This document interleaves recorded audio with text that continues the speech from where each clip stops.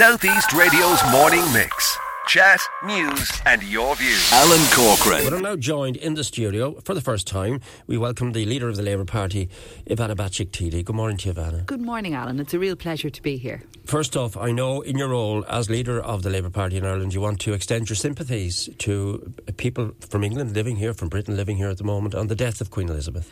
Absolutely, Alan, and thank you for giving me the opportunity to do that. I paid tribute to the Queen of England last night on the sad news of her death, and I think it did come as a shock to all of us, seeing her looking so frail earlier this week as she swore in Liz Truss as the new Prime Minister. I think many of us were struck by the fact that she was, she still looked upright and she was still obviously carrying out her official duties, and yet 2 days later we see the sad news. So clearly it is very sad. I do want to extend my sympathies to her family, of course, to the people of Britain, and as you say, Alan, to those here as well who will feel that real sense of loss. And I think here in Ireland we have a real affection for her, and a real, and indeed our President, Michael D. Higgins, paid a lovely tribute to her yesterday, in particular because of that historic state visit she paid here in May 2011, which really did so much to strengthen positive relationships between Ireland and Britain. And I think for that we'll always be very appreciative. And it was your predecessor, or one of your predecessors, Eamon Gilmore, actually met her first. Is that right? If I remember correctly. Yes, yeah. Eamon Gilmore was, of course, Taoiseach and Minister for Foreign Affairs at the time in 2011, and he extended a welcome to her. And I think he spoke very poignantly about the experience of meeting her and just about how warm and how warm she was personally, but also just the importance of her visit in, as I say, strengthening Anglo-Irish relations, in strengthening really the working relationship between this island and Britain. And just before I move away from that, Ivana, I mean, do you think the handshake with Martin McGuinness, the arrival at the Garden of Remembrance, did she mend fences? Did she repair fences that needed to be repaired? Oh, I think she did. And, obviously we've all been watching the footage since the announcement yesterday. We've been watching that footage again and again of her words of Irish at the state dinner, of her really upright, really admirable posture and speeches in the Garden of Remembrance, as you say, but also at all the functions, and indeed at the real warmth when she went to the English market in Cork. I mean, that was a particularly lovely moment, I think, towards the end of the visit, and again, I suppose, demonstrating a real warmth and a real positivity, which had previously not been so present in relations. So I think a very important moment. Let's move on now to why you're here. It's the party thinking. The Dáil returns next week. You chose Wexford to come here. What's the core theme of the party thinking?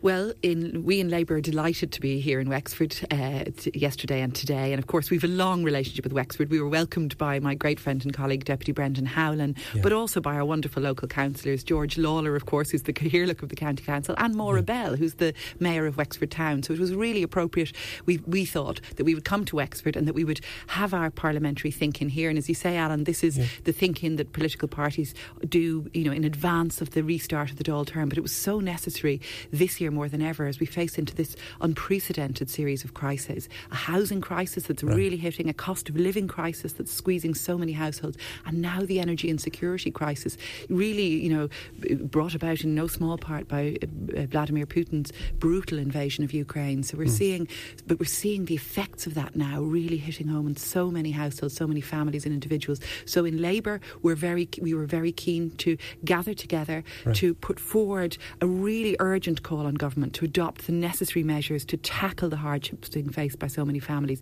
to do radical things like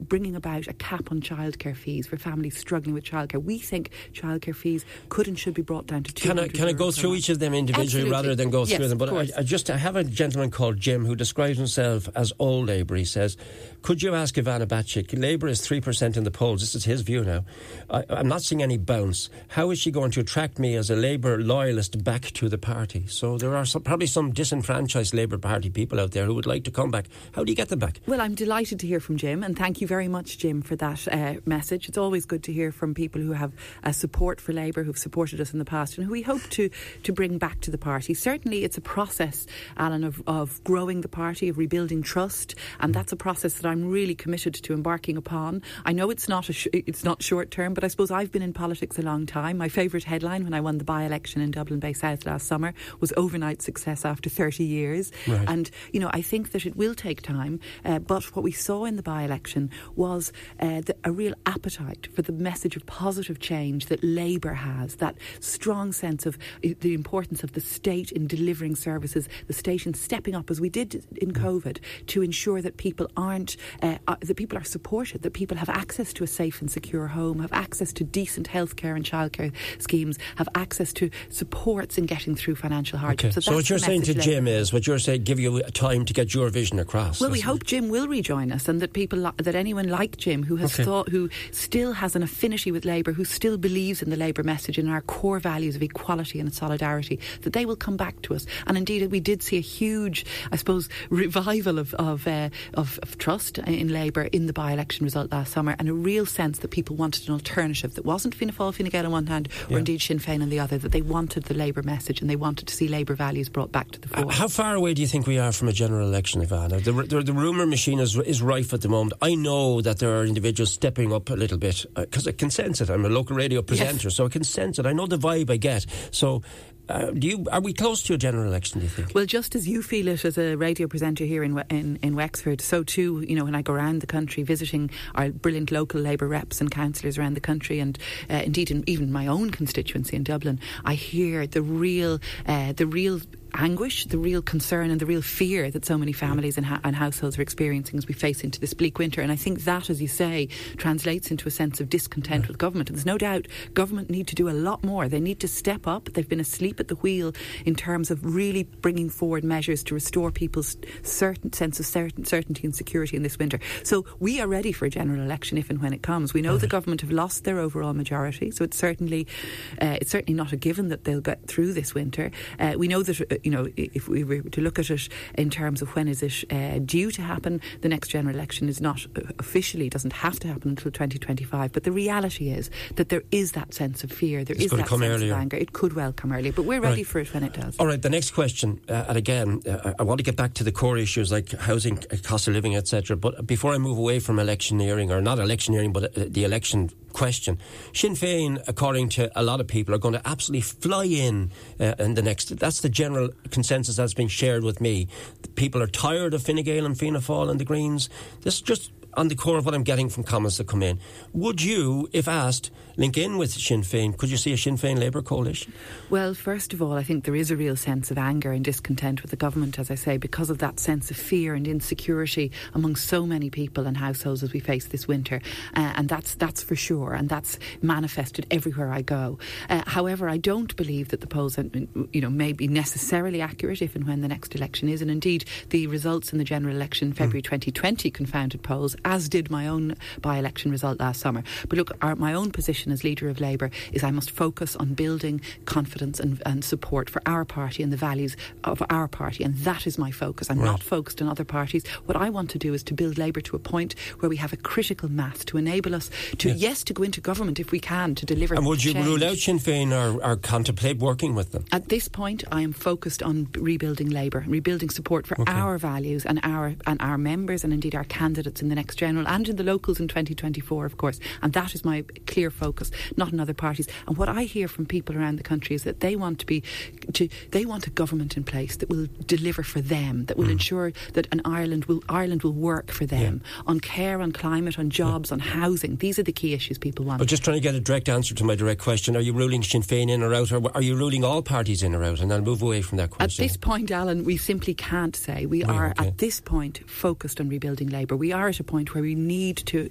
focus all our strength and all our energies on presenting our progressive policy platform, our left of centre platform that has a strong ask to ensure that Ireland will work for us all and that we will see real change delivered. That's our positive message. I know you stepped out of the thinking to join me, so I want to get on now to those core issues: cost of living, housing, health and education. So I'll let you go through each of those headings for me. Cost of living. I've got people, pensioners texting me yesterday to say, could I ask Eamon Ryan, if I'm ever speaking to him, to put candles and extra food allowances into the budget? There are people in this county, as you're speaking to me today, who can either make a choice of putting heating in their home, petrol in their tank, or food on the table. what can you do, or what would you recommend is done to change things for those people? Well, first, just to say, it is an appalling scenario to see in Ireland in 2022 people feeling that they are forced to choose between heating or eating, between putting food on the table or having enough to pay for their fuel bills. I'm getting those comments every day. I'm hearing it myself. I recently met a food bank who tell me that they're giving food, they're giving free meals not only to people who are not working, but to the people who are in work, people who are themselves in some cases delivering food to others and yet cannot afford to buy food for themselves. So I think all of us are so conscious of the real hardship being caused by the cost of living crisis. What are we saying government should do to address this? Yes. Well, we say in Labour, first of all, Ireland needs a pay rise, we need to see an increase in the minimum wage, and we need to see measures brought in to ensure more money left in people's pockets so that they can meet the rising costs of fuel, of energy, of food and of housing. So a few key things we're calling on government to do in this budget. Radical measures. I mentioned childcare. That is a real crunch cost for so many families. We believe childcare costs can and should be capped at €200 per month, and that the government can do this. We've got costings from the Department of Finance. 270 million would ensure that families don't have to pay more than €200 per month per child. That would bring us into line with European childcare and early years education figures. So that's one way. Okay. Another way we say is let's look at public transport, because we know transport costs are huge for many people. In Germany, we've seen trialled a wonderful proposal, a climate ticket, €9 per month, buys you effectively free, heavily subsidised travel on any public transport, bus or train throughout the country. And that's the measure we're proposing government should introduce in this budget to alleviate pressure of transport costs. €9 per month, a climate ticket. It would cost €150 million to bring that in till the end of this year on a trial basis. Let's see it done. It has an extra effect, of course, of helping us reduce our climate emissions, our carbon emissions, and we've seen that really effective in Germany. We believe it can and should be done here. And for us in Labour also, we believe in universal health care. We want to see free GP care extended to all children, all those under 18, and we're calling on government to do that now, because again, we don't want to see families faced with that unbearable choice of not being able to, the unbearable reality. To me, that sounds as if it would help, Ivana, but can you get it across the line? We're told that the Exchequer is strong at the moment, but it's not a bottomless pit. Do you think what you just mentioned to me there is realistic? Can it be done? I think it can and should. I think we're seeing our other European countries doing what might have been unthinkable things. We've all, we saw in the budget figures last week a 6.3 billion surplus. We've got this extraordinary paradox in Ireland, or a contradiction, if you like, where we've got really strong economic figures at that level, and yet people struggling to get by and faced with these awful choices around heating costs and around food costs and so on. So we do need to see that investment. We need to see urgent measures also on the energy price issue specifically, Alan. We've called for a windfall tax on excessive profits from energy companies. We've called for a cap on prices, and we've called for extending the fuel allowance eligibility. It's set very low currently. We believe more families, more of the people who are just above the minimum threshold now for fuel allowance eligibility should be brought in. So these are measures that in fact are being addressed today at European level, because I think there's a real consciousness that radical things need to be done now to address this hardship for people. Time is catching up on me. Can I just get a comment on you on housing? Because I know the council returns on Monday. I'll be going to the meeting, and I know housing is way high on the agenda, as your councillors here will tell you, as anyone will tell you, and anywhere you go.